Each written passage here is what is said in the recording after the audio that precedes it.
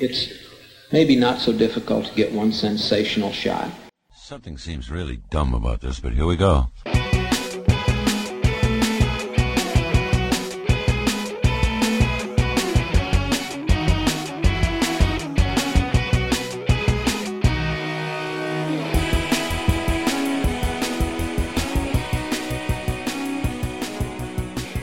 You're listening to the One Sensational Shot Network. This is the Evening Glass. I'm Fletcher Walton and I'm joined by Aidan McCaffrey once again for a look back at 2018 and a warm welcome to 2019. We've also got the Academy Award nominations just came out, so we'll take a run through those, although I think it's an indicator of quality. I don't think the winner is, but I think the nominations generally fall into line with some of the better films. So here's a good example. So Paul Schrader's First Reformed.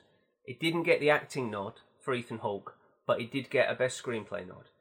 And I think that First Reformed was definitely one of the 10, maybe 20 best films of the year, and it is in the Academy Awards conversation. There's a few that are missing, but generally speaking, I think the Academy Awards nominations are a good indicator of good films of that year, good Hollywood films of that year, and increasingly good either foreign films or films made by foreign directors, because Cuarón, Del Toro and Iñárritu are all Academy darlings at this point. Yeah, I'm kind of with you. I think both that too much attention is given to the Academy Awards. A lot of people complain about who wins what in media, and I feel like, well, the only reason it has a standing is because everyone reports on it. You know, the BBC News... You know, I got a Guardian News alert about it. Yeah. BBC News will have, on the course of a day, will feature it 10 times, a little rundown of who's been nominated for what. But I agree, like, at the end of the day, it's the Academy Awards are nominated by the people in Hollywood who make that stuff. Sound people nominate the Sound Oscar, actors vote for the actors, directors vote for the directors, writers vote for writers vote for the writers. So, you know, it kind of just is, it's a nice insight into what people in the industry think is good. And I kind of know, I kind of agree with you. It's not that I like everything that's nominated, but generally speaking, a lot of talented people get a nod. Do you know what I mean? And often the films that get left out, you know, one note thing that someone pointed out, that Mission Impossible Fallout, which is one of the best reviewed films of the year, didn't get nominated for anything. A little bit of a surprise, but at the same time, I kind of feel like, well, who cares? I mean, it took $750 million. I'm sure Tom Cruise doesn't care. This was one of the first points I wanted to come to.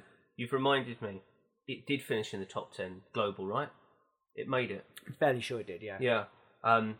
I thought that Mary Poppins might sweep in. I hadn't considered that there was significant overlap for 18 and 19 takings.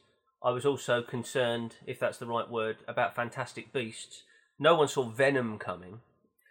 Aquaman, $1 billion gross. So, and Aquaman was one of those which we thought would do very well. I presumed, now I'm not the analyst that you are, but I thought it would come in at $750 million and knock Mission Impossible down a spot.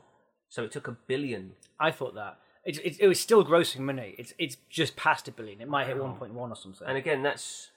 All of the DC pictures have been of inferior quality to the Marvel pictures. So the Marvels, if we say their average is, say, 3.5, the DC are more like 2.5.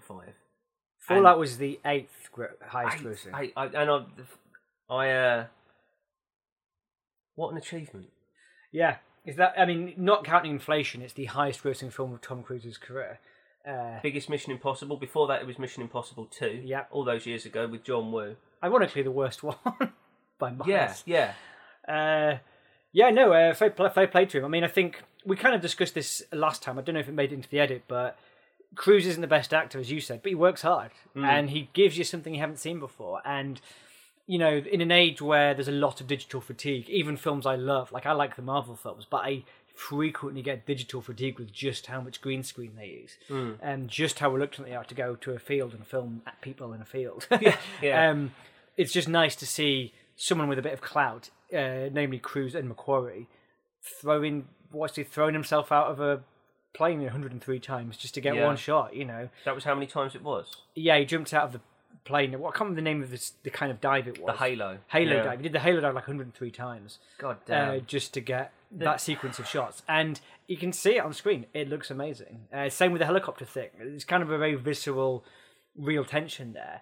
And it's partly informed by the fact that you do know he actually did it. And the fact that it looks very, very real. And that's when we talk about verisimilitude, the verisimilitude that Cruise brings in its genre, in its films, it's just as important as what Philip Seymour Hoffman does, what Ethan Hawke does, what Jennifer Lawrence brings.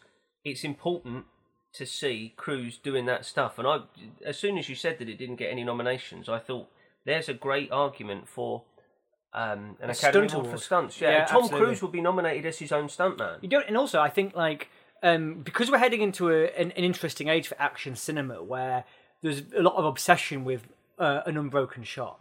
Yeah. And you see it with the John Wick guys, who are kind of now, they've branched out into doing like Deadpool and Atomic Blonde and all this kind of stuff, and the Mission Impossible films, and there's probably counts as even actually Daredevil, the Marvel TV series. Every season they usually have one really long, cool shot where it's just unbroken and contains loads of like impressive fight choreography and stuff. You don't even have to nominate that many. It's like sound effects editing used to be like 2 nominees. There's certainly like a year where I thought, I think it was 2015, could nominate Mad Max Fury Road, Mission Impossible, Ghost Protocol. Just nominate those for best stunt work. Yeah. And why not? And there's definitely enough films out there now where you could get 2 or 3 high quality nominees, and you could reward a guild. They do good work. They do as good work as sound editors or makeup and hairstyling. Just give them an Oscar. And their work is astonishingly visible and easy to explain as well. Every Academy Awards, and even now within the ceremony itself, it's become a joke that editing and mixing has to be explained. For years, I always thought I knew what they meant, and then I found out when I got it literally the wrong way around. Transposed. Yeah. So one of the fundamental challenges of the Academy Awards in this decade is a balance between artistry and essentially what's commercial, and you can see it. You can see the Academy in paroxysms about it, because this year they've been very certain to make sure that black-oriented films, I don't even know if you could call it that, but films with black leads have received their dues. But it's been at the expense of female directors this time. So no Deborah Granick, which is astonishing. No Lynn Ramsey, which is mental too. No Claire Denis, but we didn't expect that. Unfortunately, I think this is the game that liberal-minded people play. They eat themselves. You can't necessarily balance everything at once. And so, and alongside laudably wanting to tick a number of those boxes, it also wants to honour films that people are actually watching, while at the same time accepting that Roma and Cold War are 2 of the best and most important films of its year. Yeah, and that's a tricky one too. I mean, I was thinking about this yesterday. 3 or 4 years ago, the Academy made a push to get more black people in the Academy. One of the ways that you get into the Academy is you get nominated. Yeah. Once you're nominated, you're in. But they will let people with a good body of work in. I know Alan Cumming is someone who's never been nominated, but he's just a respected actor that they let in. I disagree that he's got a good body of work. Okay, well, okay. Blimey. But the point is you don't have to get nominated to get in. Yeah. Which then almost creates a catch-22 situation, because people are gonna, white men are gonna respond to things white men like. There's absolutely nothing wrong with that, but it does create like a thing where the Academy then becomes unreflective. Letting more black people in has worked. They did it, and the next year Moonlight won Best Film, and not undeservingly, I should point out. And it's really paid off this year, because you've got Klansman, you've got Black Panther, you've also got Beale's second film, If Beale Street Could Talk. Sorry, he's not called Beale. What's he called? Jenkins. Yeah, you've got Jenkins' second film, If Beale Street Could Talk. So that's really paid off. It actually got me wondering. Well, can't they do the same with women directors specifically? Like every name you just mentioned, Deborah Granick, Lynn Ramsey. If they're not members already, let people like that in. There's a case for doing so. They've directed great films. They've directed several great films. There's other ones out there. One of the best ones I saw this year was The Breadwinner. I can't remember the woman's first name. Her surname's Twomey. It's something Twomey. Is it pronounced Toomey though? Oh, it might be, yes. she's a great director. Maybe letting them in, maybe that would help be a bit more towards that. Because I have a bit of sympathy for the Academy on the not nominating women thing, because they're such a low proportion of the industry anyway. Yeah. It's like, I don't know exactly what the figure is, but I'm fairly sure it's less than 20%. And if it is less than 20%, then it kind of would oddly make sense that you could feasibly have 5 nominees and none of them be women. Yeah. And it just goes back to the point that I often make, which is that Hollywood needs to just hire more female storytellers. If they made up a higher percentage, if they made up 40%, 50% of the directing workforce or the screenwriting workforce, it should get reflected in the Academy Award nominations, because they'd be doing half the work. Yeah. I mean, maybe that's too idealistic, but I don't think it's wrong. I'm torn over it.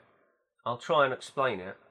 I don't think art is the right place to take these arguments. However, an awards ceremony for commemorating a year in American cinema, which is broadcast on television, the broadcast of which is primarily about ratings and visibility, I think that probably is a good place to take these arguments. I think there is room there to think about inclusion and think about what the Academy wants to present itself as.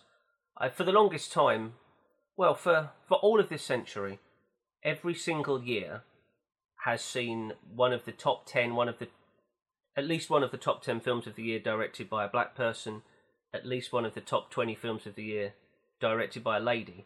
But it's been a small cohort of Sofia Coppola, Claire Denis, Lynn Ramsey, and they only make one film every 3 or 4 years. And I've talked about every 15 years if you're what's the Wonder Woman director called? I've forgotten her name. Who did Monster? Oh, Patty Jenkins. Yeah, Patty Jenkins. I've talked about that before. I noticed it just about 10 years ago. American Psycho, Boys Don't Cry, and Monster. And each of the directors of those films had to wait a remarkably long time to get their next gig. There are many reasons for that, and one of them I truly believe is that those female directors are more artistically inclined than a typical male director. So I always use the example of Rob Marshall, whose Chicago did well, and then he got Memoirs of a Geisha, and it's just gone on from there. But I find him an utterly dull director of studio pictures. He's a musical theatre director who happens to be asked to make movies. Yeah, and he got one of the Pirates, I think. He eventually there was worked on that. There was literally a secret. I mean, Mary Poppins Returns got shunned. I'm really happy because there's a sequence in that literally looks like National Theatre Live broadcast. In the way it's been staged, it's just they stage it like a play, and then they point 5 cameras at it and cut between them. It's literally that great sunset sequence in La La Land where they're dancing, and it's just one nice long take. Yes, they're dancing less well than the people in Mary Poppins Returns who are professionals, but I can see what they're doing because it's not cutting between all these awful camera angles. Yeah, he's a hack. But yeah, you're right, and yeah, he gets to keep making films. But the thing is, one defence you could make of him is that at least his films make money. There's plenty of hack directors who direct flops a lot, but they just keep getting given more work. Do you know what I mean? I'm interested in M. Night Shyamalan. Right. Let's talk about him for a moment. His films make money, but they're almost, it wouldn't be fair to say panned, but they're critically derided. It's been so long since he's had a critical hit that now the films that he's made recently, which are okay... Oh, right, yeah. Right, so Split is not Unbreakable, it's not The Sixth Sense, but we're so far along in his career that a 3 out of 5 is triumphed as a return to form. Everyone's rated against their own success. If Spielberg directs a film as good as Split, it would be regarded as a big failure for him. Yeah. So I'm interested in how M. Night Shyamalan, I'm not saying he's an exception to the rule, but he shows that regardless of the critical appraisal, if you can continue to make commercial cinema, you will get chance after chance after chance. And I think his last critically successful film was Most of the Village. That's 15 years ago. Yeah. Since then, he's done nothing particularly inspired, and I thought that Glass would be impressive. I haven't yet seen it, but apparently that one shits the bed too, and is not better than Split, and in fact is worse than Split. And so Sixth Sense, Unbreakable, Signs, and parts of The Village are just tremendous. I would also say Split is good, but it's good because of McAvoy more than anything. Yeah. McAvoy just absolutely giving it 110%. Yeah. And so one of the points I'm making is that I am proud of female directors that, number one, don't take hack jobs, and number two, see film as a way for them to express themselves. Now, M. Night Shyamalan is in a position where he seems to genuinely enjoy, apart from maybe After Earth, he genuinely enjoys expressing himself in these particular pictures, commercial films. He's like Spielberg in that way. What he likes to do happens to be commercially viable, and most of the time he hasn't had to take jobs for hire, although I'd say Avatar maybe, and After Earth seemed unlike Shyamalan films, as if he was his version of trying to play the studio game, and neither of which were particularly successful. And he went back to doing what he feels he does well, and The Visit, again, a return to form that's a 3 out of 5 film, and it's just okay. And I'm pleased that Kimberly Peirce did Boys Don't Cry, and then didn't think to herself, right, I've got an opportunity now, I will take a Julia Roberts rom-com, and I'll try to make, if I get in there, now I'm within the system, I'll try to change the system from within, and I'll make it more like my kind of thing. Or say 5 or 6 years down the road, I'll take a Katherine Heigl picture, and I'm sure I can, if I give myself to it, I can tweak it and change it and make it 40% more me, and it will do something. It never works like that. It so seldom works like that. So seldom is someone able to. A good example is Spike Lee's Inside Man. That's a commercial picture, and he brings himself to it, and it does work. That's a Spike Lee film and a great standard Hollywood thriller. But it's so often the case that artistic spirits enter into it thinking, I can make it more like me. No, it's not worth doing, and that's why I've got respect for Patty Jenkins waiting, essentially.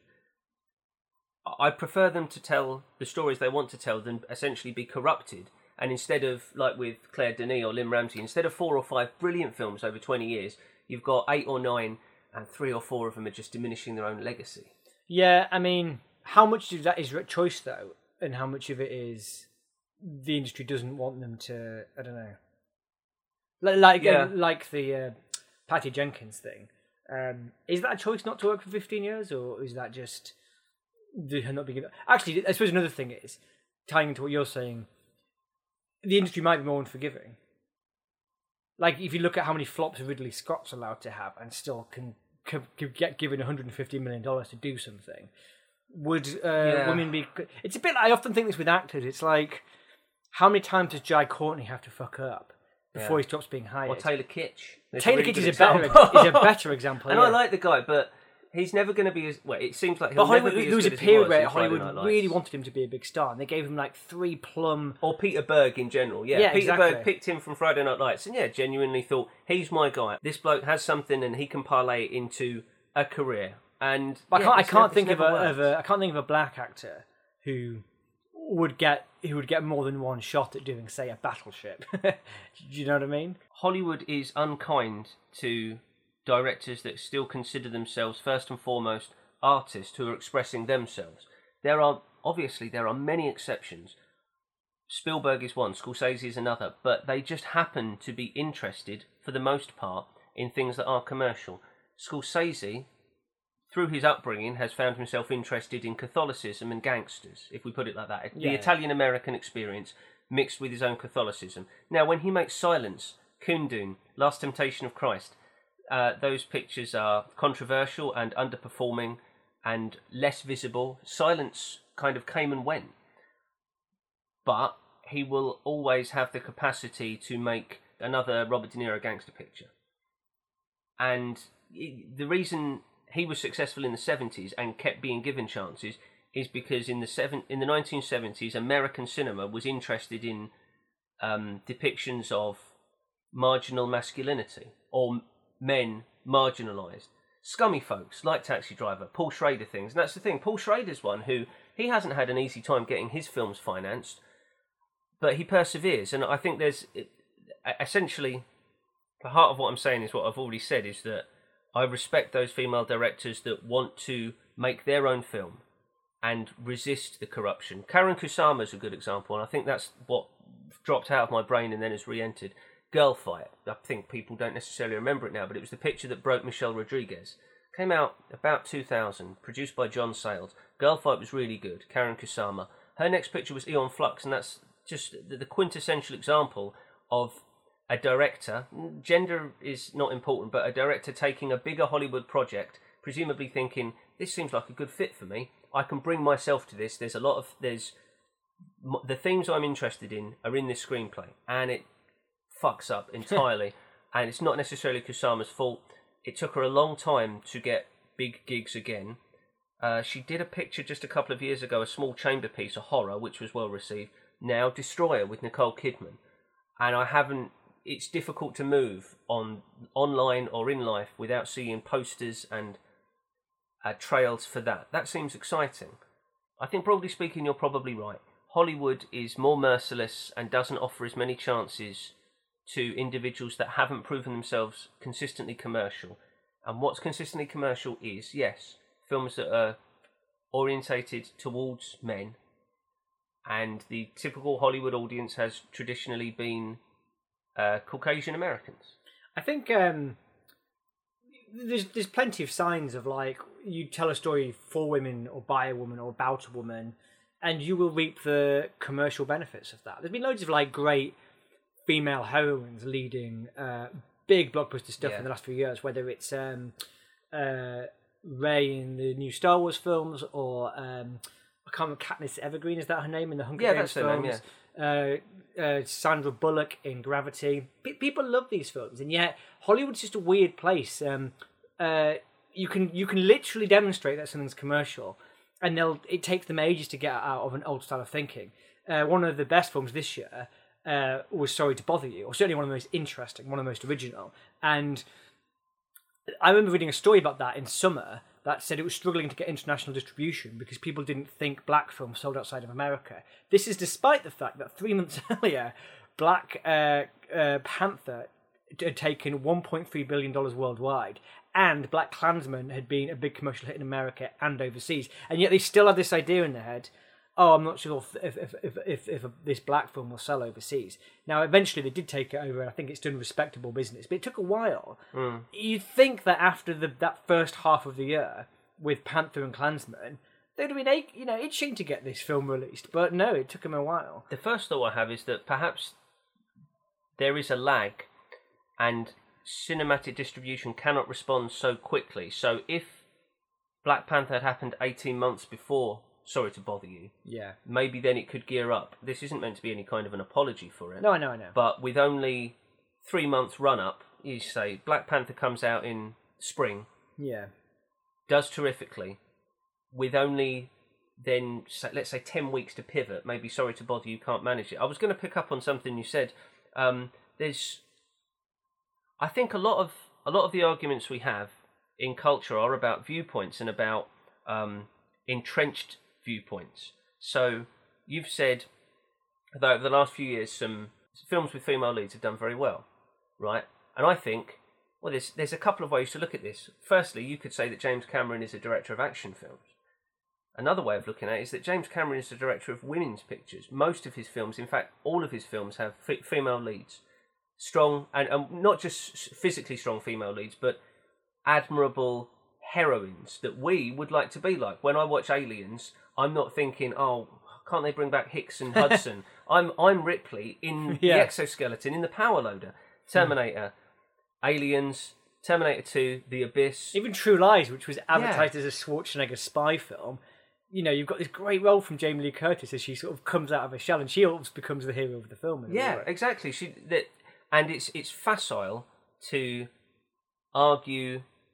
I don't want to be DiCaprio. I want to be being painted by DiCaprio. But it's facile to argue too vociferously against the gender politics of True Lies. Yes, she begins as a dowdy housewife. Yes, she. The scene when the interrogator is a little bit awkward now to watch. Yeah, but I think it should have been challenging then, and if it's challenging now, it's because it's kind of a challenging ideal. There's a lot going on there. I think one of the great problems of 2018, 2019, and next year and the year before is a lack of empathy and lack of understanding. In that particular scene in True Lies, Schwarzenegger feels aggrieved because his wife is attempting to indulge in an affair. That's a difficult thing for him to deal with. And then his sounding board is Tom Arnold's comedy character, who is quite strenuously detailing all the ex-wives who've screwed him over and explaining to Harry, this is what you can expect now. You're going to be a single man. You're going to be divorced. You know, those are difficult messages to hear. So, yes, he is, in that scene, he's employing... He's deriving a level of vengeance, maybe? But it should be challenging. I suppose, yeah. And then what happens is, of course, that relationship is tested and literally battle-tested because it's a James Cameron film. Then they become stronger and they become what they should be, and what is always the case in James Cameron films and in Mad Max 4. They are symbiotic. They cannot exist without the other. That's what I liked about Fury Road. There's a moment where Max falls from the battle wagon and Furiosa catches her, and I thought, like an umbilical. Then later on, they literally have an umbilical with the blood transfusion, and it couldn't be more clear. I was surprised. The critical reaction was, this is a feminist film. And I thought, this isn't a feminist film. It's an honest film saying we need both. 50-50, yin and yang. It's absolutely integral. The only way to sustain life is to have women and men. In that film, the women, they live in a barren desert. However, they literally carry a bag of seeds.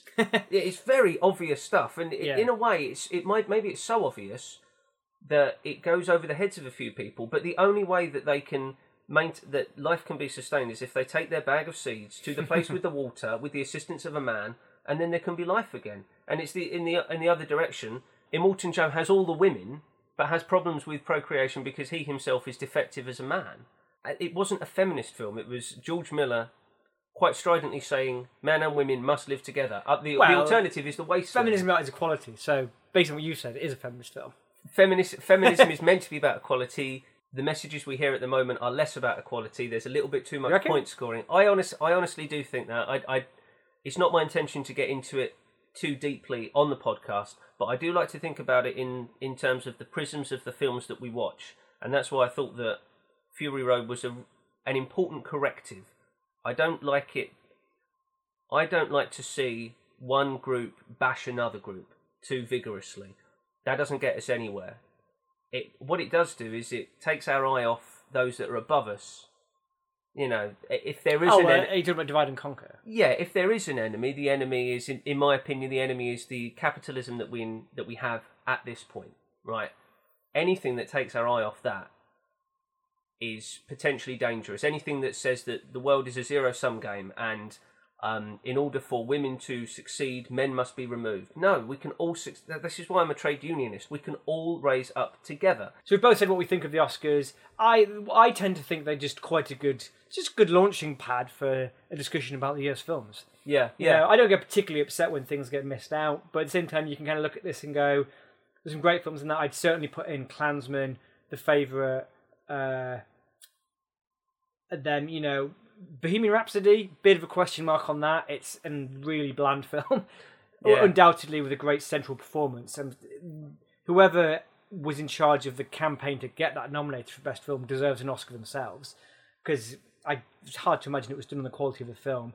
And its director is at this time utterly toxic, and yet the film has succeeded. Well, we've discussed this off pod. I think he's sort of become invisible because he was kicked off it. I don't think people are really thinking it was his film. But nevertheless, and this might be proof of that. It remains an embarrassment. It's an embarrassment which I take some cantankerous contrarianist delight in, because I like to see a mirror held up to people, and they're forced to confront their own inconsistencies, and here we have one. The conversation, quite rightly, for the last 2 years has been about representation and redressing the casting couch culture that has persevered somehow for about 80 years. Hopefully that is being kicked out the door, and yet the year's biggest success by some criteria would be Bohemian Rhapsody. It's probably the worst film nominated, and it's probably the worst film that's been in any of the awards conversations. I think it's, if anything, the Academy considers it potentially as a film about a gay bloke. I think you could be right. I mean, I think the massive success, I don't sort of begrudge the massive success of that film despite not liking it, because it's pretty good for gay culture that, one of the highest grossing films of the year. It took $750 million worldwide. Oh, that's astonishing. It might even be 8 now. That's more than the first Iron Man film. It's more than the first Captain America film. It's more than the first Thor film. Yeah. It's an insane amount of money for a film of that genre, and it's about a gay guy. There is some controversy about how it represents gay culture. I personally think it doesn't shy away from presenting him as a gay man who had gay relationships, and you don't see him having gay orgies, but it's certainly talked about in the film. I think if you look at it from that point of view, it's quite good that it's had all the success and that it's had an Oscar nomination. I just think on merit the film doesn't quite deserve it. It's representative of something you've identified in the last 2 years of cinema, and that's Song and Dance Men. Tell us about that. Oh yeah. This is interesting. Like Fletch and we are both kind of obsessed with how franchises have taken over the top 10 listings of the year commercially. So if you look through the 80s, I can't remember if we discussed this last time or if it made it into the pod, but you look at the 80s, there's only ever like 2 or 3 franchise films or sequels in there. There's a James Bond film, a Star Wars film, a Star Trek film, maybe something like Beverly Hills Cop 2, but generally speaking, 7 or 8 out of 10 of the highest grossing films of the 80s, right through the 90s, are original screenplays, or they are adapted from a book, but it is like the first, like Silence of the Lambs, something like that. Yeah. Whereas now, you can guarantee it's always, in fact, we've got the list up here, it's top 10 grossing films of the year, Avengers Infinity War, Black Panther, Jurassic World Fallen Kingdom, Incredibles 2, Aquaman, Venom, Bohemian Rhapsody, Mission Impossible Fallout, Deadpool 2, Fantastic Beasts, The Crimes of Grindelwald. Usually the Pixar is the original one. In this instance, of course, the Pixar movie of this year was a sequel, so it couldn't be judged as original. Exactly. Incredibles 2 was a great film. So I suppose Incredibles 2, I think, Incredibles 2, Bohemian Rhapsody, I'm pretty sure, are the only original screenplays there. One of those is a sequel, and the rest are adapted from stuff. I suppose Black Panther is close to kind of being some kind of original property in as far as it's the first in a thing, but again, it's kind of part of the whole Marvel Cinematic Universe. But going back to Bohemian Rhapsody, an interesting thing about the past few years is that if you want to find a massive commercial word-of-mouth hit, for some reason it's with the sort of quasi-musicals. Bohemian Rhapsody, huge globally. La La Land was massive. The Greatest Showman, a legitimate word-of-mouth hit where it opened with some nothing spectacular opening weekend, like $14 million in America, $1 million or $2 million in England, and it just kept grossing that same amount because people were telling people it was ace. People were buying the soundtrack. People were going to sing-alongs, and people were going to watch it 3 or 4 times. Yeah. And there's something about music and film being brought together. Star is Born, got to mention that. Yeah, there's one more too. Mamma Mia 2. Mamma Mia 2, Here we go again. Something's happening. There's something there, and I don't know what it is. There's something about people loving music and wanting to go and see music and film. We're going to talk later, hopefully, about films coming out in the next 12 months. One that I'm kind of interested in is Rocket Man, and it's partly because I don't like Bohemian Rhapsody. Rocket Man was trailed before said film, and it looks the polar opposite. It looks like a very surreal, fantastical take on Elton John's life. And that's kind of what Bohemian Rhapsody was lacking. I'm not saying it has to be surreal, but any film has to have a perspective. Yes, otherwise it's not art. Yeah, and that's what I don't like about, Wikipedia biopics like Bohemian Rhapsody, because the fact is, any screenwriter in the world could have written that film. If you're just going to tick off all the events of the life, it's easy. That's why I don't think it's a great film. It's a great vehicle for Rami Malek, who is deservedly nominated for Best Actor, but it doesn't make for great cinema.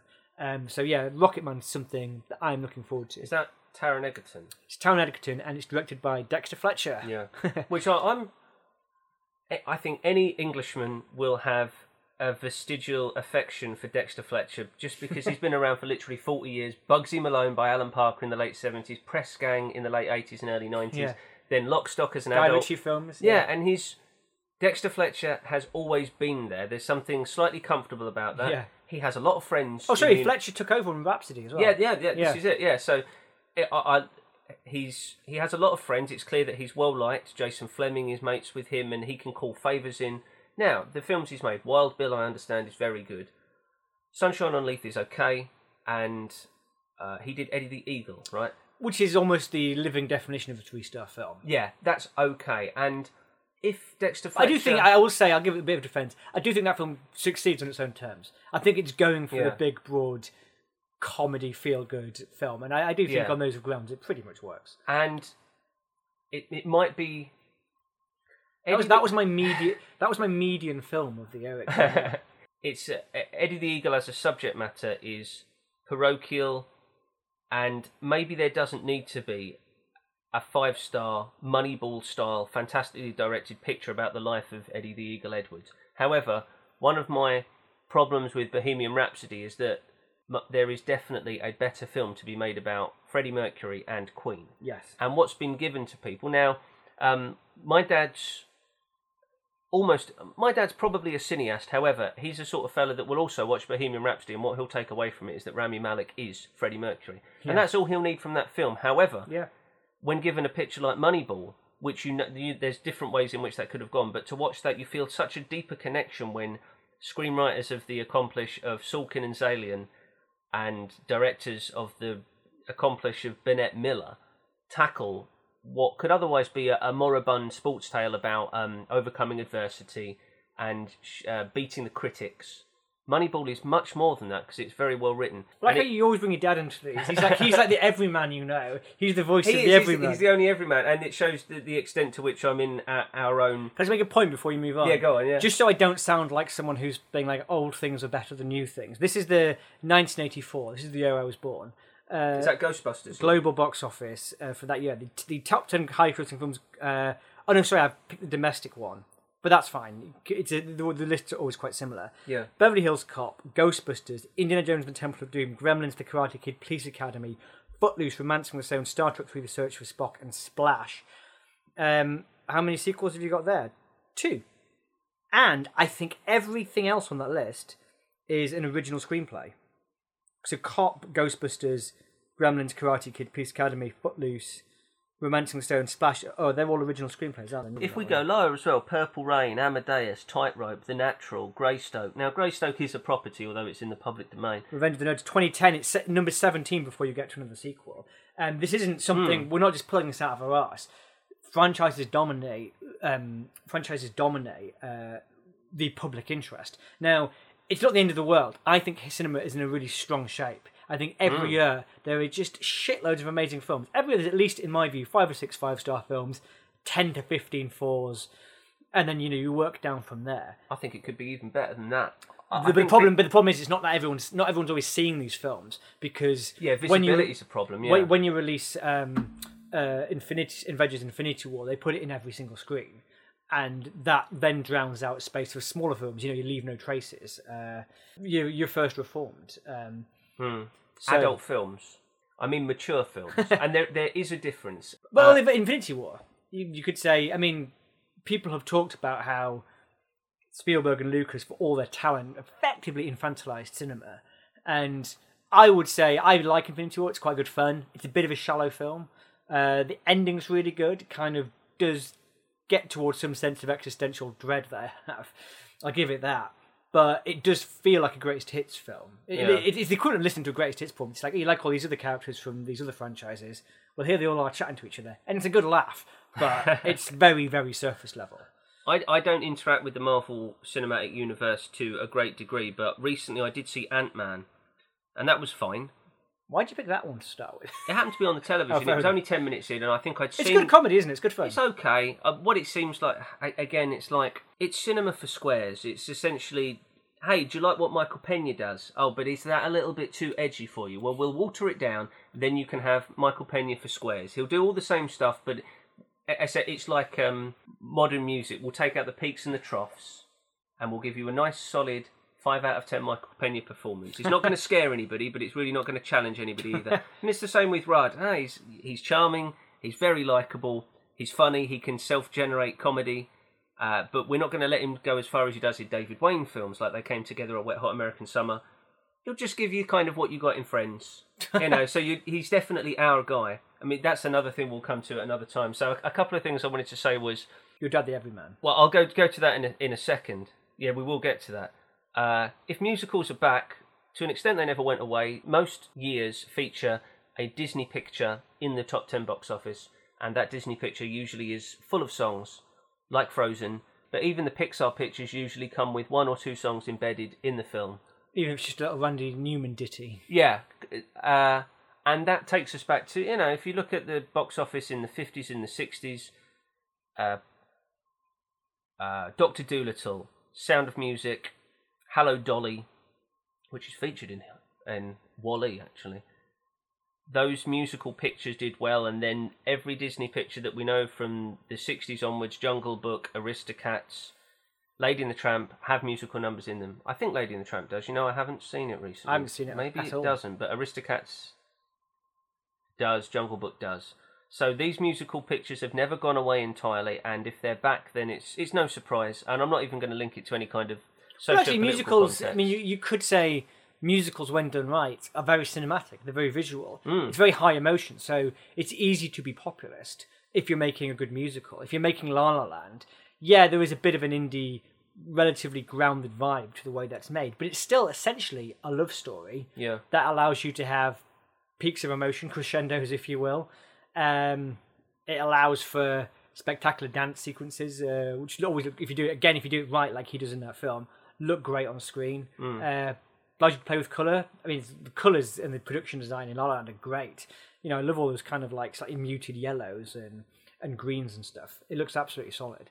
Yeah, and also, I mean, I'm slagging off Mary Poppins. I do think the sequel is an awful film. But people like it. Most people really like it. It hasn't done an astounding box office, but most people I know who like the first one have gone to see the second, and they've liked it. They like the songs. They like the song and dance. Is it disappointing to see that an artist who has self-generated something completely surprising in Hamilton, Lin-Manuel Miranda? Yeah. No one would say, shit, yeah, I want to do well in musical theatre and on Broadway, so I'm going to pen myself. He wasn't even a president, he was the Secretary of the Treasury, and I think this is going to connect with millions of people around the world. Oh, and it's going to be wrapped, and it's going to have a multicultural cast. None of that was expected. I know he did In the Heights before, right? Yeah. And then, as far as I'm aware, But it's going to be the first $1 billion musical. Wow. Yeah. And then the first big studio Hollywood picture he chooses to do is a rote sequel to a film from 50 years ago. Is that disappointing? It's not the first one he did. He did the music for Moana. But he wasn't in it, right? Yeah, I mean, I really like Hamilton, and I think he's an extraordinary talent. I'm slightly concerned, having watched Mary Poppins Returns, that he's a theatre actor, not a film actor. Right, yeah. Because it doesn't help that his performance choice, bearing in mind he has almost nothing to work with, is to do the sort of Mockney accent that Dick Van Dyke does. Which, I think for a lot of people works as a nice homage to the original film. It feels really stagey. And maybe, again, we've talked a lot about how the right director can take an actor and use them well. Do you know what I mean? Yeah. It might be that there's a director out there who can identify a version of Manuel that will work well on screen. It absolutely isn't Rob Marshall, because Rob Marshall has all the same theatrical instincts that Miranda has. And I actually think Miranda is part of the problem in the film. It's not Emily, I've forgotten the actress's name, plays a silly me. Blunt is really good in it. But she's obviously a very experienced cinematic actress, so she knows how to play to the camera. Miranda absolutely doesn't. And it was very disappointing. But, maybe it's just not the right film.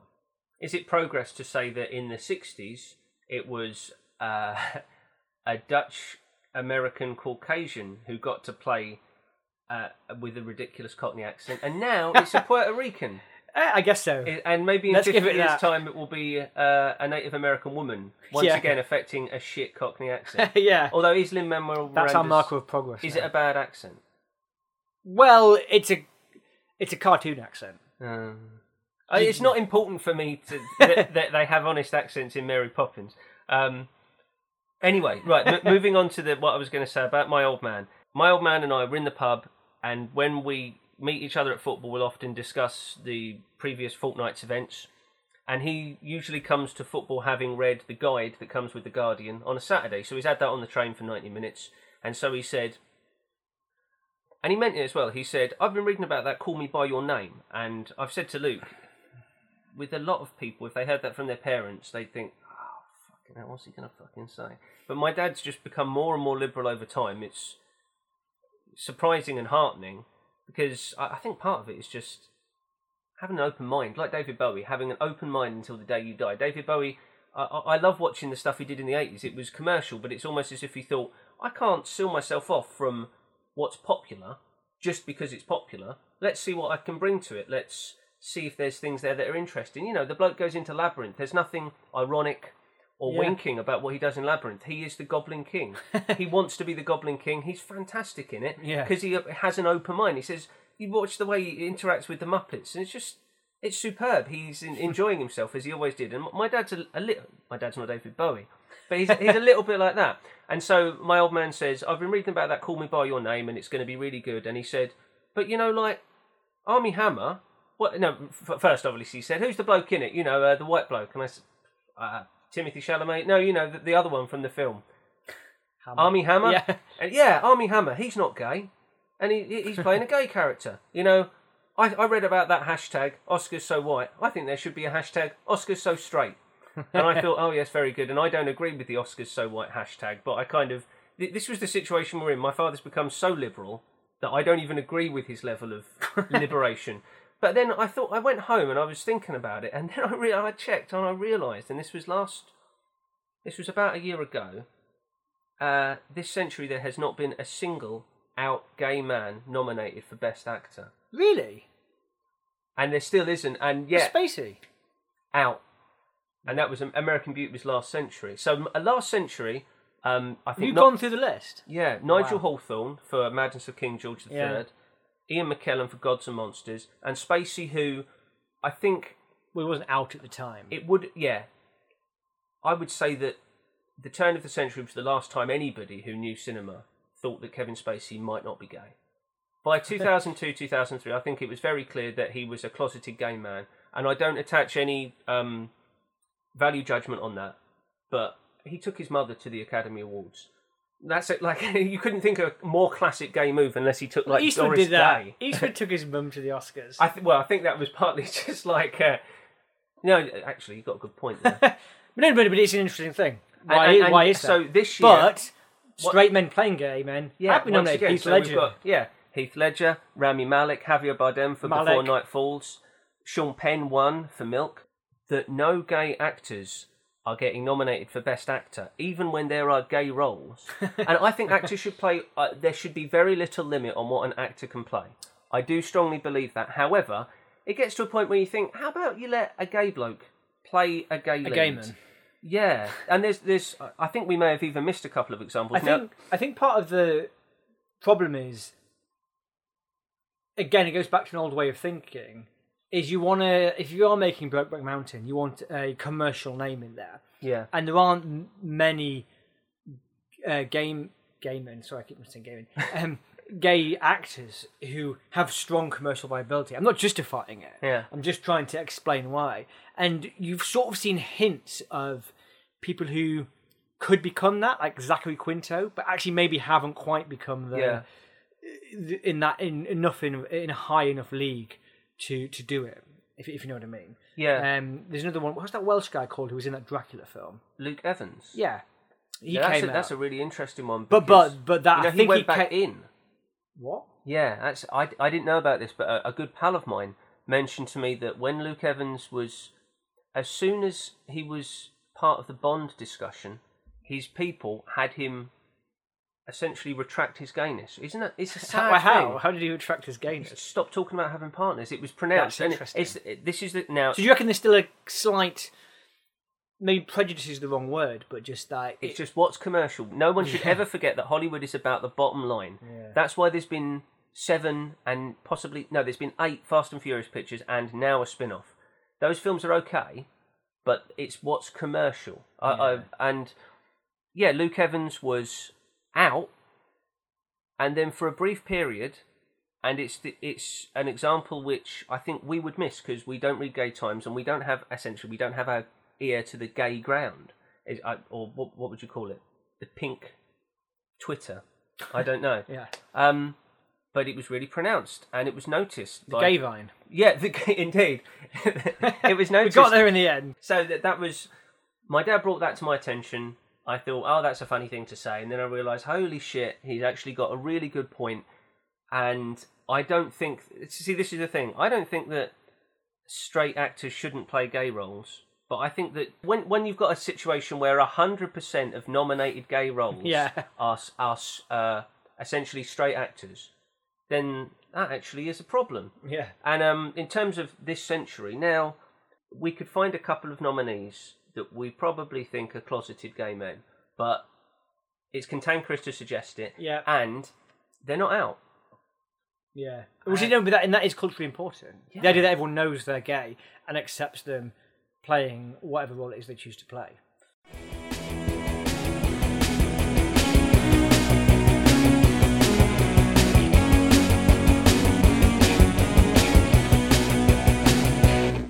Let's look at the best films of 2018 then, and primarily I'd like to kick off my part by looking at essentially what I should have been watching. For some reason, I didn't see most of the truly great pictures of 2018.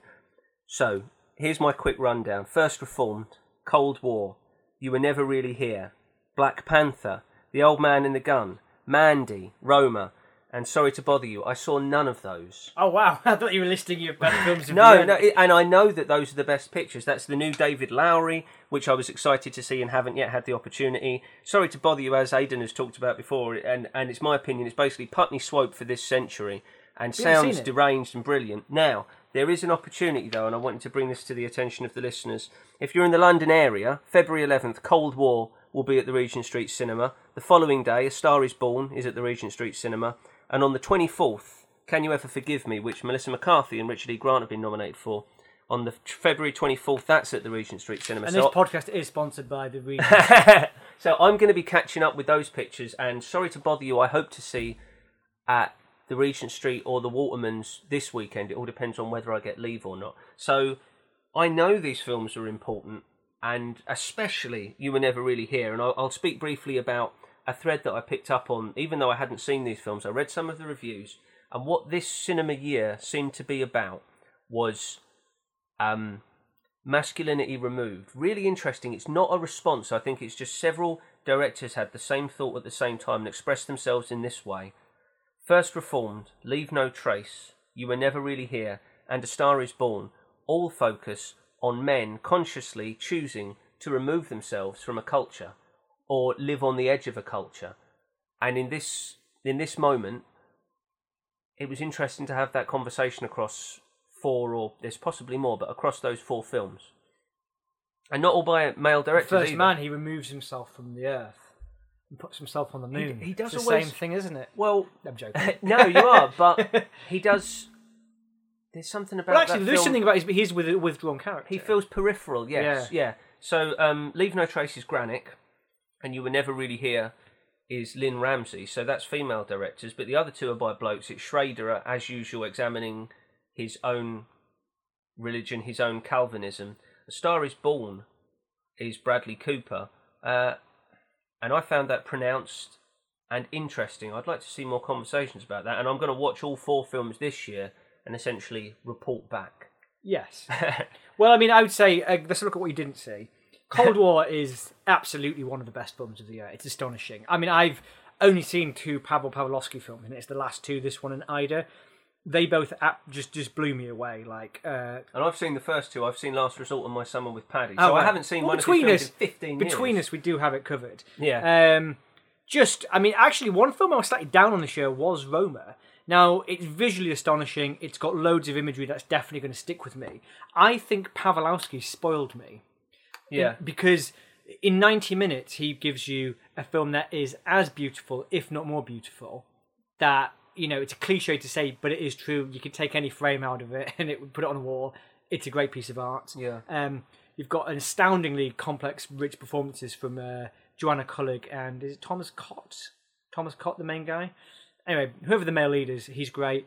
And you get very, very rich, challenging character drama. I don't really fully comprehend it, to be honest, because it was throwing so much at me in such a short space of time.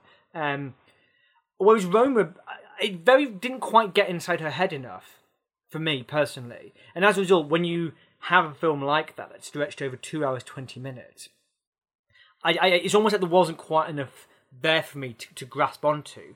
But I wonder what I would have thought had I not seen Pavlovsky effectively do something similar in a more complex way, with as much skill in a much shorter. Because both those films are 90 minutes long. It's astonishing. What else did I see?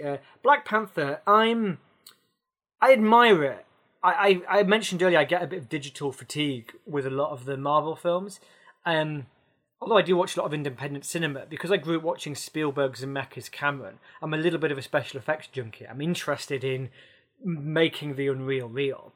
And Marvel do seem recently to have taken a little bit of a step backwards in terms of overuse of green screen, slightly lazy CGI. I always quote, for some reason they refuse to go to fields and film things, and they'll just green screen it. They did it in Civil War, they did it in Thor Ragnarok, and they've done it again in Black Panther. So aesthetically, while I think production design is great, I don't think as a blockbuster action film, it's necessarily on the same level as, say, something like Mission Impossible Fallout. You could argue a few things are, but at the same time, that's the level it's competing at. But I will also give Black Panther credit for. It is interesting politically. It's about Pan-Africanism. It's about African nations and a fictional African nation sort of uniting in revenge against the imperial past that was imposed on them. That's interesting. It didn't quite take it far enough for me. I think this is the same thing that Captain America: Civil War did, which is it has interesting ideas and it wants to tease the idea of a grey morality, but it can't resist in the third act resetting it to a binary good versus evil thing. Yeah. The classic thing in The Winter Soldier, is that it asks the question, when you're loading this much money into defending your nation, is it defense or is it fear? That's an interesting question. But halfway through the film, there's a twist. Guess who the bad guys really are? Nazis. And I kind of feel like Hydra. Yeah, it just resets it to make it more palatable in the superhero genre. Yeah. So that's a slight problem with that with Black Panther. But hey, it's discussing issues you very rarely see in those kind of films. So I will tip my hat to it for that. I saw Mandy. It's absolutely shit. But hey, I'm not for me. I think you kind of need to be really into the aesthetic and ideas of heavy metal to really get. I know people who are really into that just thought it was like the album artwork for some 80s metal album writ large. Yeah. But I'm not into that. But I will say, what's the British actress in it called? Riseborough. Andrew Riseborough's really good at it. She's well worth watching. And you get to see Cage being Mad Cage, which obviously has some appeal. Those are the films I've seen that you haven't. Oh, and I've seen you were never really here. It is really good. It's great. And actually, it ties into a film coming out this year that I'm interested in. Joaquin Phoenix is undoubtedly, in my mind, one of the best actors currently working. He's absolutely fascinating. Yeah. And also tying into something you've said about, you talking about it from the viewpoint of directors who do an interesting art house film, then try and play the game. Phoenix has resisted big blockbuster stuff. Yeah. But what have we got coming up this year from Todd Phillips? Joker.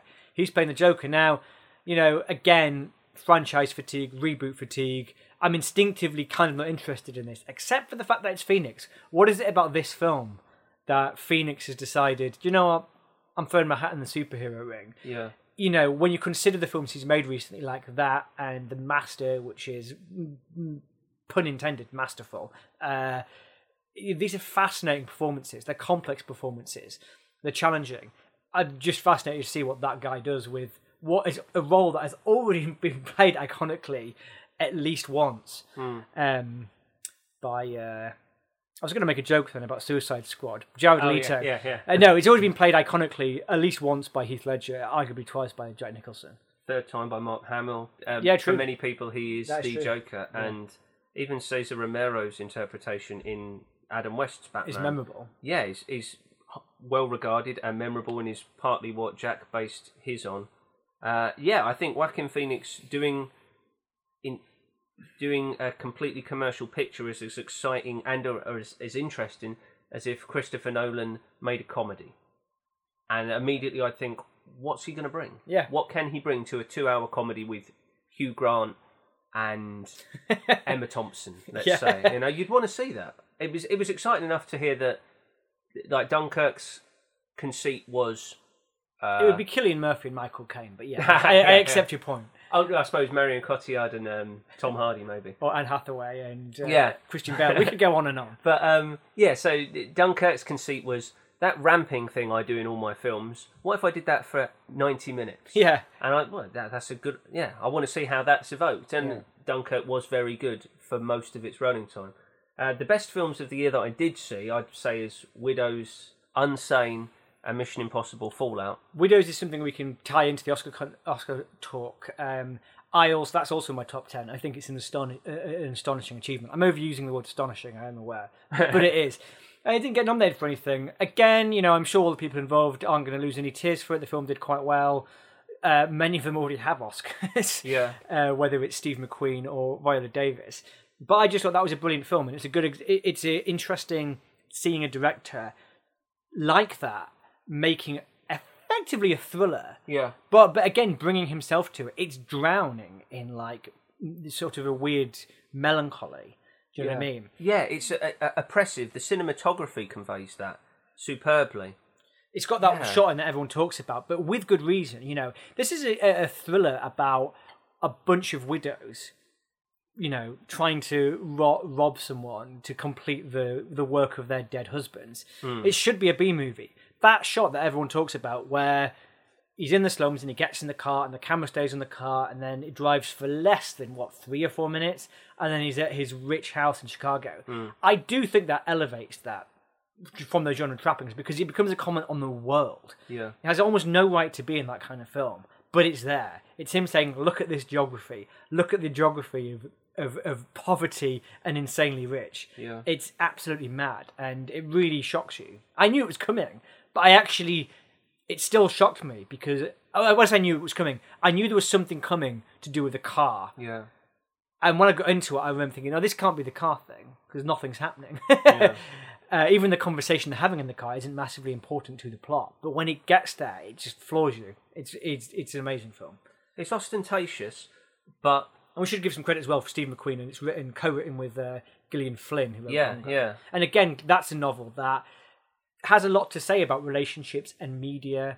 It's a complex novel, but again, it's done within the page-turner thriller genre. Getting in there, it's difficult to do, but getting into a commercial space and still sowing seeds that create thought. I think that shot's ostentatious, but is it the best shot to communicate what he wants to tell us? It might be, yeah. It might be the best way to do that. Yeah. And that's essentially what we're looking for is, that's what Spielberg's very good at doing, finding a camera position in which to best tell and best depict what he wants to communicate to us, the information he needs to present to us. And that's why Spielberg uses, say, in the YouTube channel Every Frame a Painting, there is one episode dedicated to Spielberg's movement of camera, and it isn't ostentatious, but there are so many instances in his cinema where he shoots for 60, maybe 90 seconds without a cut, or has only 3 or 4 cuts in a 3-minute sequence, and it's all about placement of camera. There's a really good one in The Lost World. There's a couple of good ones in The Lost World. And while watching them, you wouldn't have that Quaron feeling of, oh, here we go, this is the thing I've heard about. It's very natural, and it's only upon analysis you realise, shit, he hasn't cut in 45 seconds, which is a long time. I mean, when I first noticed this sort of thing, not with Kubrick, but with M. Night Shyamalan, when I was watching Unbreakable almost 20 years ago now, and I realised, I was saying to my mum, he's going 15 seconds without a cut, but it was ostentatious, it was noticeable. It drew you into the scene, but it was more over a choice of style than with Spielberg, who has a surprising innate understanding of the most exciting place to place a camera, which also communicates what he needs to. Yeah. As for Unsane, I didn't see it. Remind me what it is. It's Soderbergh directing Claire Foy, of course, in a psychological drama thriller in which she's accidentally committed, then has to deal with the administrative hoops of declaring oneself sane or being declared sane, while at the same time existing within a facility that seems to have her stalker in it, or does she just imagine a random nobody as the man who did legitimately stalk her 2 or 3 years prior and over whom she changed her entire life and switched states and switched cities? It's really good. So when people talk about Claire Foy and they know her from The Queen, I only know her from Unsane. And I liked it, but I'll watch anything that Soderbergh does. I thought The Nick is one of this decade's great overlooked TV shows. I've certainly overlooked it. Not seen it. So again, that introduced me to Andre Holland. When Moonlight came out, I thought, oh, it's the bloke from The Nick, and that's why I wanted to see Moonlight. Whereas for most people, they saw Moonlight and then would have said, oh, that bloke's in something else. I understand. Yeah. When I saw Andre Holland with Mark Rylance in Othello last year, and again, it was not for his performance in Moonlight, but I was thinking, this is the bloke that I've seen in The Nick, who was superb in that. Let's move on to your favourite films of the year. Blind Spotting. Right. That was very good. Again, actually, it's not nominated, but it's just another great film about race. And it's quite complex. It's not... It's actually... The thing that makes it interesting is you have a black lead character who's on probation, and he's best mates with a white guy who I would describe as... He's culturally the same. I don't want to say he's culturally black, but he's basically from the same corner of poverty that they are in LA. However, he's kind of a bit of a live wire because he can afford to be because of his skin colour. Right. And he becomes a liability for his mate when he's on probation. And it plays out in a really, really interesting way. That sounds funny as well, though. Oh, and this is the thing. It's very... it is very funny. There's loads of really funny moments, and it's got a nice sort of visual flair to it. It's really impressive. And I think... It's one of the most overlooked gems of 2018. Yeah. Beast. Did you see Beast? This was the film with Jessie Buckley and Johnny Flynn. It was an English film. I've heard about it. Yeah, it's really, really good. It's an absolutely brilliant sort of psychological thriller. And, you know, it says quite a lot about loneliness and love and what draws people together. But it also, again, just has that nice thriller thing of it keeps you guessing about what's going to happen right till the end. Johnny Flynn, I only knew he was like a folk artist, wasn't he? Yeah. Part of that new folk movement. With Noah and the Whale and Laura Marling. I just knew him because I knew two girls who really fancied him and used to go to all his gigs. Turns out he's actually a brilliant actor. He's really, really good at it. He's on stage now with the guy who plays Jon Snow in Game of Thrones. Kit Harington. I don't know what is wrong with me in names today. I just can't pull them out of the bag. Black Klansman. Yeah. Oh, yes, yeah. You loved that, didn't you? I really liked it. I think it's... Again, it just goes to that thing of you take a sort of genre idea. I'm not saying it's a buddy film necessarily, but you do have that element of a black cop, a white cop. No. Go back. Black cop and Jewish cop. Black cop and it's Jewish. But that's I'll interject because Luke and I talked about this a few months ago, but it was great to see Spike Lee more sensitively handle Judaism and Jewish identity because essentially... To put it simply, he's behaved in a bigoted way in many of his other films. I don't mind if he's a bigot. I don't mind if he's bigoted against Jews. And I also agree that... Why is that? It doesn't diminish his art in my eyes. Okay. And it doesn't make me less enjoy his films. And I will agree with some of the arguments he's made. So when Mo Better Blues came out, he has a couple of characters in it, the Flatbush brothers. They're played by the Turturro brothers. And they are Jewish stereotypes. It's fairly outrageous. But what Spike Lee said was, listen, there are Jews within the entertainment business, within the music business, that behave in exactly that way. That's true to life, and I won't shy away from it.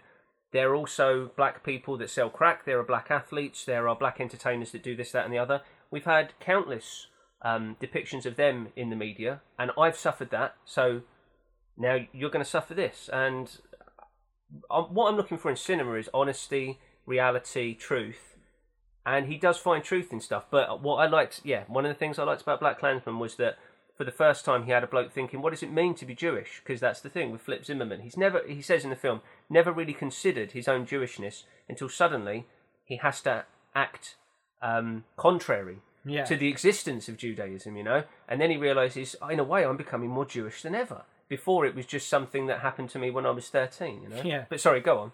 Again, it's just that thing of you have a sort of conventional story framing. Yeah. But through that, he gets to say a lot of interesting things about race. It's kind of a meditation on race. Yeah. All those great shots where it's just black leaders speaking, and you see these black faces, almost Bohemian Rhapsody style, framed in darkness. A lot of that imagery really stayed with me, and I think balancing that kind of reflection on race in America with essentially a comedy drama detective thing, and it is very funny. Yeah. I think that's really a skillful achievement. I mean, it's his first nomination for Best Director, which is controversial in itself. I can't comment too much on it because, as I shockingly admitted to you last week in the pub, I haven't seen any of his early films. But I just think, judging this film on its own merits in this year, he absolutely deserves to be in there, because I think that I just think it's just a great achievement and a genuine challenge. I think, like often with the Best Director category, and it's why I do separate it from Best Picture and think it's possible to get nominated for one and not the other, is that some films actually do present more of a challenge for the director in terms of balancing all those tones and bringing it together. So that's why I think he should be in there. I agree with you there. I agree that although I'm not sure if it's one of the best 10, 15 pictures of the year, I think those people that think it is may do so because they're less familiar with his oeuvre, and you've said that you are. Yeah. So Black Klansman was less of a surprise to me because Spike's been one of my favourite directors for the longest time. And this is the thing, I've always considered him as a New York director. I don't like when people say he's a black director. No, he directs New York pictures. So does Woody Allen. So does Whit Stillman. Yeah. It's about New York. It's about reality of New York. That's what Do the Right Thing is about. It's essentially, here we are. Is it One Hot Day in Harlem? Is that the plot? Yeah, essentially, in Bedford-Stuyvesant. Here we are. We're 6 different races. We're like Irish Catholic and African American, West Indian, South Korean, Puerto Rican. We all hate each other. How do we get along? Yeah. Because, and it's not even necessarily hate, it's just we're stuck here, we're all economically dependent upon each other, we all have cultural differences between not only within our own groups, but with the other groups. Can we get along? With difficulty. And that's the truth of that, and that's the truth of our culture is seeking to separate us and define us only by our group identities rather than us as individuals. That's what I mean. Spike Lee, he is a director who is black, but he is a New York director, just to say Kevin Smith is a New Jersey director. Yeah. And Albert Brooks was always considered to be a Los Angeles director. Tarantino could be an LA director. Tarantino, like myself... And that ties into something of an upcoming film, Once Upon a Time in Hollywood. I think, like myself, Tarantino is a director who's from nowhere and everywhere. I feel I don't have a strong cultural connection to anywhere, essentially. I have a strong cultural connection to cinema. What about Craven Cottage? Well, yeah, I suppose there. But I think Tarantino's the same. I think he's from Knoxville, but really, he's from films. Oh, yeah, actually, I agree. 'Cause I actually think most of his films are about films. Yeah, that's one of his problems. That's why I think he hasn't progressed he hasn't progressed like Paul Thomas Anderson, who does have a strong cultural connection to the Valley, to Torrance, to California in general. It was a long time before he really left California. Yeah, in fact, all his films were set almost exclusively in California until Phantom Thread. I'm trying to remember, where's The Master? I think that's in Los Angeles. I can't remember. And of course, I'm pretty sure it is. Hard Eight takes time out in Reno, but strictly speaking, he's a Californian director, and that's everything he does communicates that. Whereas, yeah, Tarantino's home is the cinema, just like mine. I mean, I'm from East London. I'm from East Anglia. I lived in San Francisco. I studied in Norwich. I'm now in London. I'm the opposite. I feel like I'm London, even though I've spent only a third of my life here. But this is the beautiful question, and it always brings me back to a line I picked up in Gone Baby Gone of all films, which I think is a fine film, but it's not one that necessarily stays in the memory. I concur. But there's a great bit where Ed Harris's character is talking to Casey Affleck. Ed Harris's character has a French surname. He's from New Orleans, Louisiana. And he says to Casey Affleck, they're in Boston, of course, he says, "You probably think you're more from here than I am, but I've lived here longer than you've been alive. So what does that mean?" Yeah. And it's just left like that. And I've always been intrigued by that because I don't connect with my surroundings like most people do. I don't know if it's a failing or if it just makes me different. Or say, "Oh, you know this pub," and I think, I don't know the name of the pub. I know that I've been there 15 times over the last 5 years. I didn't know the name. I don't know what brews they have on tap. I know what I did with the people when I was in the pub. I remember the conversations I had. I might remember the toilets more than I remember. You might remember what one person you met once said was their favourite film. Yeah, potentially. And I would remember if I went into the toilets and realised, oh, terrific, right, so the toilet works and there's toilet paper and there's a hand dryer, but there's no hand soap. Why can't Anywhere get all 5? You know. But let's move on. So yeah, that was Black Klansman. Widows we've discussed. Yeah. A Quiet Place I think is absolute, tight as a nut. It's just a great horror film. This is Jim from The Office's picture. Jim from The Office. Yeah. It's got a great concept. It's executed well. The cast is great. It's one of Emily Blunt's other great performances of the year. There's a young actress called Millicent Simmons who plays the daughter, who's a really, really key part of how the plot unfolds. She's absolutely brilliant. She's like partially deaf. I can't remember if the actress is partially deaf or not, but she is. It's just brilliant, and it's got a great, perfect ending. It just doesn't. It's just one of those action films that it just ends it. I don't want to say too much without giving it away, but it just ends at exactly the right point, and it's a really cool ending as well, where you're like, "Fuck yes." That inevitably kind of sets it up for a sequel, but I can give or take that. We're in a terrific place for genre cinema with Blumhouse and A24. I've talked a lot about Annapurna Pictures, Yeah, they're great. Megan Ellison, but A24 and Blumhouse, what they've done for horror to facilitate horror's re-entry into, if we could call it serious cinema. I don't think horror needs to transcend its genre. No, I don't. But some do. It has done. It is done. Get Out, A Quiet Place, and Blumhouse produced Black Klansman as well. Yeah. And Whiplash, which I think a few people forget. Yeah. And so now Blumhouse, which, if you remember, essentially, although it started in 2005 with some straight-to-video pictures, it essentially made its bones with Paranormal Activity. Spending $100,000, getting back 180 mil. Mental. Overheads like that. But it's used. It's worth pointing out that a lot of big films aren't insanely profitable in their way that film is, because it costs $200 million to make a Black Klansman. It costs $300 million to make a Star Wars. Yeah. And as we know, we saw a Star Wars film flop this year. Black Panther, you mean, not Black Klansman. Sorry, yeah. But yeah. You're right. Yes, we haven't even touched upon Solo. Solo probably took a few hundred million worldwide, but because it cost so much and they spent so much on the marketing, it's a flop. I mean, it'll probably make its money back over time, but then the point is that's not what the studio wanted. They wanted that to take $1.5 billion. It was ruinous to their business plan. So the Obi-Wan picture was put back. The Boba Fett film was put back. Film, yeah. It switched it up entirely, and now JJ is. I don't like calling him JJ. That suggests I really like his films. Which you don't. They don't transcend pastiche. Abrams is back on the third one when originally I think Johnson was going to. No, it wasn't. There was a confusion when they announced it, because I swear the original press announcement said that Johnston was doing film 8, writing and directing, and writing film 9. Okay. That seems to have been that is erroneous. Colin Trevorrow was the one who was hired to direct episode 9. And then he was fired. Kathleen Kennedy didn't like the script. The last film he did was genuinely god-awful. Like, properly. I mean, I've got time for the Jurassic World. I think it succeeds what it sets out to do. Yeah. But my God, Book of Henry is absolutely abysmal, and I'm so glad he's off episode 9. Yeah. I'm more of a fan of JJ than you. It is one of the films I'm most looking forward to next year.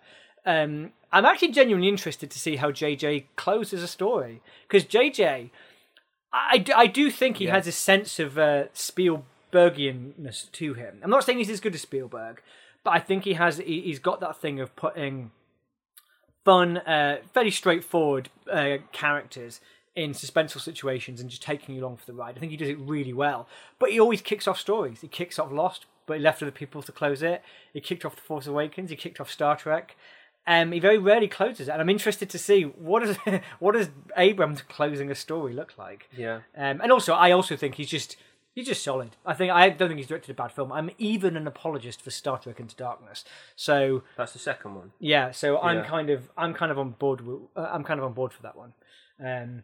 Next film on my list is The Breadwinner. This was an animation about a girl in, I think it's Afghanistan, who becomes the chief earner for her family, the breadwinner of the title, when her dad is kidnapped by the Taliban.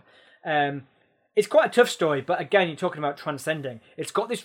She's telling her younger brother in the animation a story that is basically analogous to what she's going through. It's almost on the nose, except whenever she tells that story, it's got this lush, fantastical, spiraling animation style that kind of helps really elevate it. And also, considering that some of the stuff you're seeing is quite tough, it almost forms a bit of escapism within the own story. And they're just the two narratives running alongside each other. Although it's kind of a bit repetitive, they really complement each other really nicely. And it's another example of a great female director.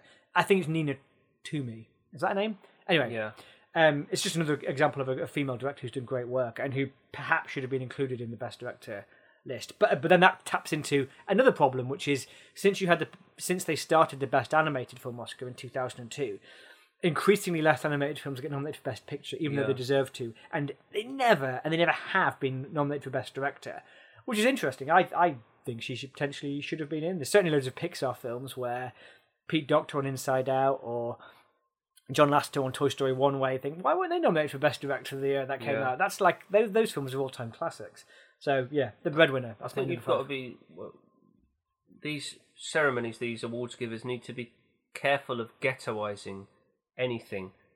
And I ghettoise animated films in the same way that I ghettoise the superhero pictures, because I generally feel that those themes that are explored in animated pictures or Marvel pictures can be explored in a more adult way elsewhere, and I am better able to interact with them. And especially as concerns animation, I like actors' performances, and voiceover doesn't do enough for me. Just captured in a lens. That's fair enough for me. If that's your taste, that's fair enough. Yeah, it's something I'm conscious of, and I'm ready to would battle you deny? against. But would you deny that?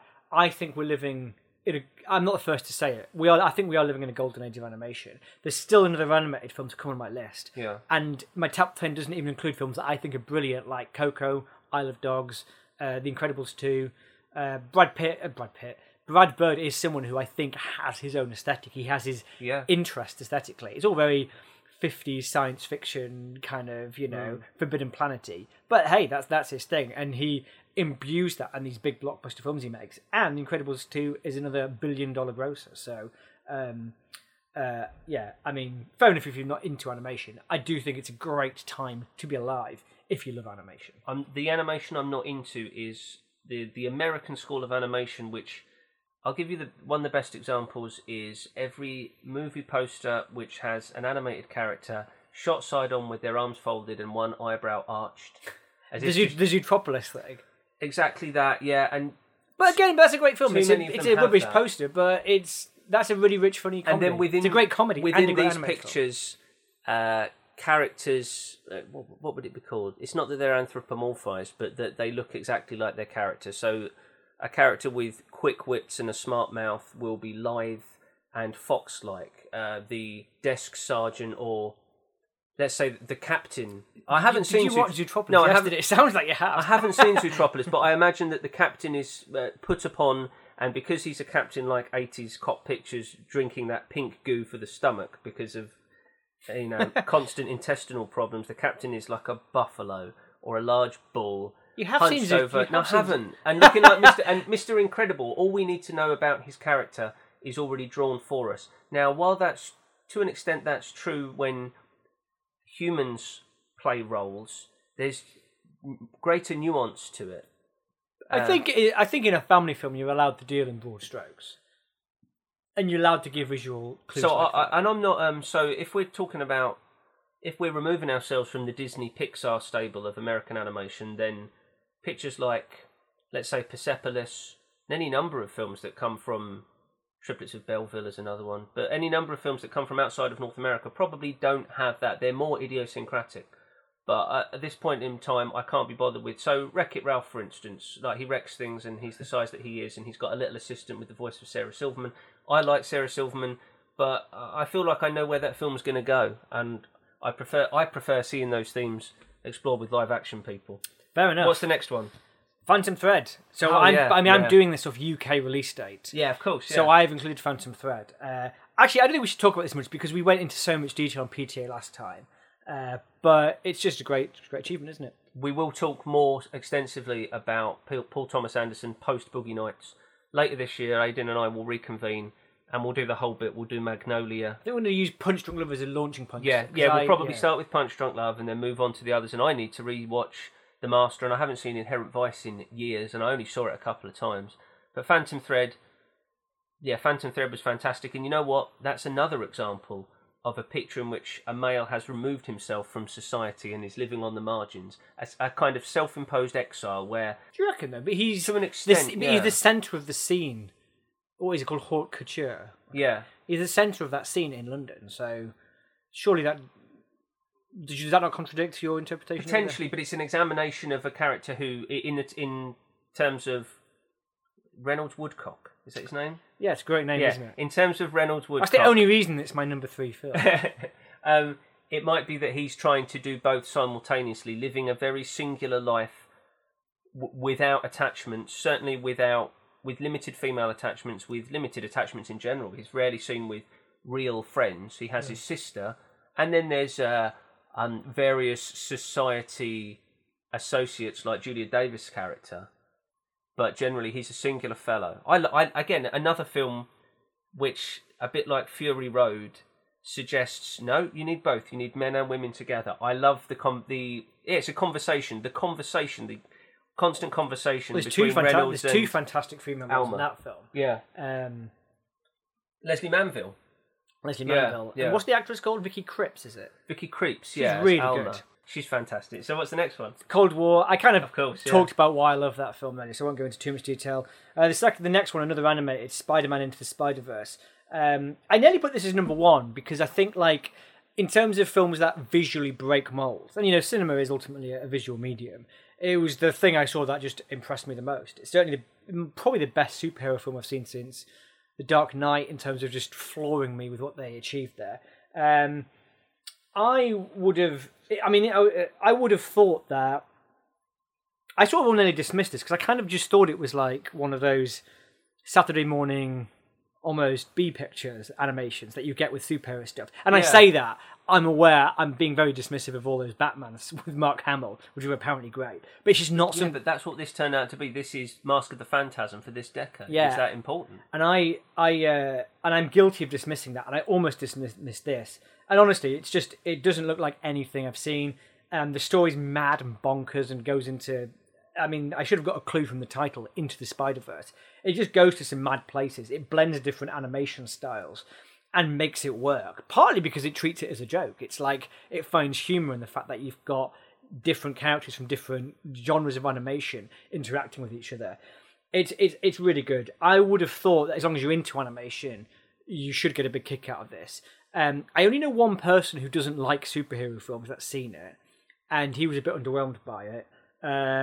Which has made me wonder, like, or maybe you do need to be into superhero films a bit to enjoy it, because it's so much about, like, what makes a superhero, what's the emotional trauma that defines these characters, and again, going into parallel universes and seeing different versions of this. So maybe you do have to be into superhero films to enjoy it, but as long as you are, and or like animation, it's just absolutely stellar. And I do think it'll be a game changer, both in terms of the way those films look, and also just commercially. It's taken like $180 million domestically, off like a $90 million budget. So this is going to be a new side of the superhero genre you're going to see. It's going to change things. I had thought it was completely supplementary. When I saw its advanced trailers, first I thought it might be only something that I didn't even understand, like straight to streaming. Yeah, no, to run alongside. Secondly, I thought this looks like something of a cash-in. And thirdly, I thought it was like Lego Movie 2's out this year, but in between there was another one, right? Like Ninja Go-Go or some shit. Yeah. There was another Lego movie, I think, and I thought, okay, so they've got the main thing, but then running alongside that for cheaper. And the best example, I suppose, would be there's the Cars films, and then there's the Planes films, which are clearly inferior and are designed to be inferior, and they're essentially the like Simba, Lion King 2, Simba's Pride, or the second Aladdin picture. I think that eventually Disney at the end of the 90s did sequels to everything. Also worth pointing out, this is a black lead. Miles Morales has a lot of cachet culturally because he is an important black lead in superhero comics. I'm not massive. I don't read comics, but that's what I understand. And, he's got his own film, and it's great. I'm not going to pretend it's got anything great to say about race. I don't think it has, but I don't think that's the point. As people said with Black Panther and Wonder Woman, it is important just for the aesthetic of it to see someone like you on screen being a hero. Yeah. And that's not nothing to sniff at. That's something I think that was lost, though. I'll touch on it briefly. As we entered the 80s, and then by the middle of the 90s, black characters were just characters. They were just there. A good example is Die Hard, in which it isn't important that Al Powell and Argyle are black, or that the black baddie is black, the part of the Criminal's team, Hans Gruber's team. They just are black, and it's not commented upon because why should it be commented upon?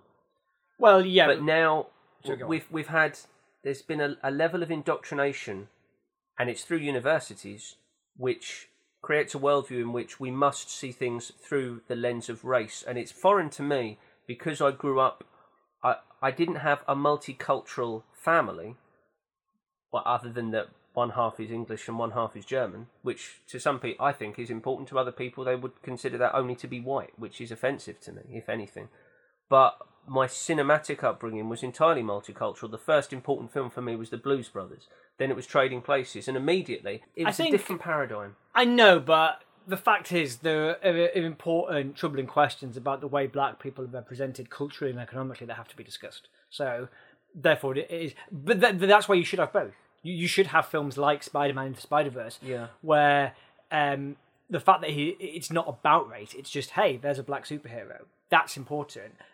As important, I would say, as having films like Black Klansman, like Moonlight, like Blind Spotting. Oh, no, I'm not saying those themes shouldn't be discussed, but what I'm talking about, and I think you know what I mean, is that it sounds good that here's a Spider-Man film, and it's not Spider-Man is black, it's Spider-Man happens to be black. Yeah. There's a tremendous difference between those two concepts. And if you look at the advertising, it was actually sold on, hey, look at this crazy thing where this young Spider-Man character meets all these other Spider-Men from other parallel universes. That's what it was sold at, not the black thing. But if that's something that's important to you, it's there. I've come to the realization that I'm at a remove from popular culture. Some of the lessons that people seem to be learning now are things that were self-evident to me when I was like 9 years old. Like what? Well, just, I grew up on Eddie Murphy, Whoopi Goldberg, Ray Charles, Aretha Franklin, and it wasn't an important thing. My dad never sat me down and said, here are some great African-American artists that you need to respect. It was more like, I got these tapes down and I'd say, who's this? Oh, that's Aretha Franklin. Who's she? She's a really great singing lady from the 60s. Far out. Who's James Brown? He's a really great singing man from the 60s and 70s, and he lived a mad life and did loads of mad things. Cool. And I don't know, it wasn't segregated in as much. It was always the case that all of that was as valid as anything else. It wasn't ghettoized, and their blackness was only a source of positivity, I suppose, rather than something that it didn't mark them as different to me any more than someone from, Harrogate would be different to me as someone from East London. I'm very different to you. Yeah. Make no mistake. And what was your last one? I think we've got one more. Again, it's another film from last year's Oscar cycle, but was released in the UK, which is 3 Billboards Outside Ebbing, Missouri. Oh, of course. And the reason I did pick that over Spider-Man Into the Spider-Verse is that I actually rewatched them both in the same week. So it was the first week of this year I saw Spider-Man for the second time, and then I finally bought on Blu-ray 3 Billboards. Naturally, the second time I watched Spider-Verse, some of the sheen and thrill that you got from being like, whoa, what the hell am I watching? Naturally goes away. That's not a flaw. It's just you watch something and more times you get used to it. 3 Billboards, I had a really raw emotional power that I do not think ebbed in any way the second time I watched it. In fact, if anything, I think it ramped up a bit. I think it's a really powerful film. Again, if I'm judging on visuals, I'd go with Spider-Verse. But at the same time, I think, and this also ties back into the Mary Poppins chat, Martin McDonagh is a director from theatre, but I think he has enough of a cinematic sense. I'm not saying he's Scorsese. I'm not saying he's Spike Lee. I'm not saying he's Pavel Pawlikowski. But he does have enough of a sense from that. It doesn't feel like you're watching a play, which is the problem I had with, say, Fences last year with Denzel Washington or Mary Poppins Returns. He stages things nicely in terms of the police station is opposite the advertising agency that books the thing for the billboards. He films the billboards in a really nice way. They're always staged quite nicely. And he just frames all the human drama great. There's that great sequence where Sam Rockwell, having learned that his friend's died, goes into the agency, goes up the stairs, punches the girl who works there, throws the guy out the window, comes back down. It's a really impressive shot. It's got a song by the band called Monsters of Folk, I think. And it really swells and has a great, great power to it. And also, I think the great achievement of that film emotionally is it's a film that has quite a nihilistic view of justice and retribution. Anyone who attempts to find it, find justice or retribution for their wrong, it backfires on them. It doesn't go the way they think. You know, she burns down, spoiler alert, she burns down the police station, thinking that, I think at that point she thinks Sam Rockwell has burnt down her billboards. Yeah. But it turns out it wasn't him at all. And you just have lots of things like that where the person that should be punished for something wasn't. And ultimately it has a lot of like open threads in that sense. But it does all that and has that nihilistic view whilst also managing to be really funny, really moving. And it sort of feels like it ends in a happy way, even though it hasn't actually resolved any of the things. You don't find out. You never find who killed the daughter. They try and go off to beat up or kill this guy that's attacked some other woman, and then they decide not to. It's all quite open, but actually... No, they do. What do you mean? They do go off to do it, don't they? They do, but then they go... Are you sure? And he goes, no. And he goes, we'll try to do it tomorrow. And they go, okay. And they turn the car around. Yeah. And that's the ending. I just think emotionally, it's really, really complex. Funny, it's moving. Yeah, exactly. And it's a proper gut punch of a film, I think. It's really good. I was heartened, but I was genuinely surprised that it did as well as it did and penetrated the culture to the extent that it did, because it's a complicated film, it's nuanced, it's honest about people. So, for instance, the last thing... I missed a scene, but I think the last thing Franny McDormand and the girl ever say to each other is essentially a harsh word, isn't it? Yeah, I think she drops she calls her a C-bomb. No, I think she says, I hope I get raped. Yeah. And then I think the mum says, well, I hope you get raped too. Yeah, exactly. And then she actually does. Yeah. And Franny McDormand's character was unlikable in many ways, and I think it was well demonstrated. She had right on her side, but was still unpleasant to most people, and probably was before her daughter was raped and murdered. Yeah. And unkind to people. And Sam Rockwell's character as well, I think it did enough to show that he was a fuck-up, but there were reasons why he was an alcoholic. I think it went a long way to show that people who committed vile actions hated themselves. Woody Harrelson's character was one of the most well-adjusted and happiest, and most of his movements seemed to show such terrific empathy, especially towards Rockwell's character, because if I remember rightly, he writes in his own suicide note, he says something like, you can be a good cop, you can be a good person, you may not even realise it. He says something like that. He does. He reads the letter as the place is burning down around him. Yeah, and it requires empathy and this is what's... I think this will be my watchword for 2019. It certainly was for 2018. Cinema is empathy. And what we need in our environment now, as much as ever, is empathy. It's essentially looking at it from the other person's perspective, not seeing you by your identity signifiers, but seeing you as an individual. It's the same with everyone we encounter. That's what I like about... What I love about cinema is that when I watch Do the Right Thing, I'm on everybody's side and against everybody. And at different times, you empathise with all of them, and you think, I can't believe he's done that. And at the same time think, well, he was quite justified in that action. And the same applies to Three Billboards.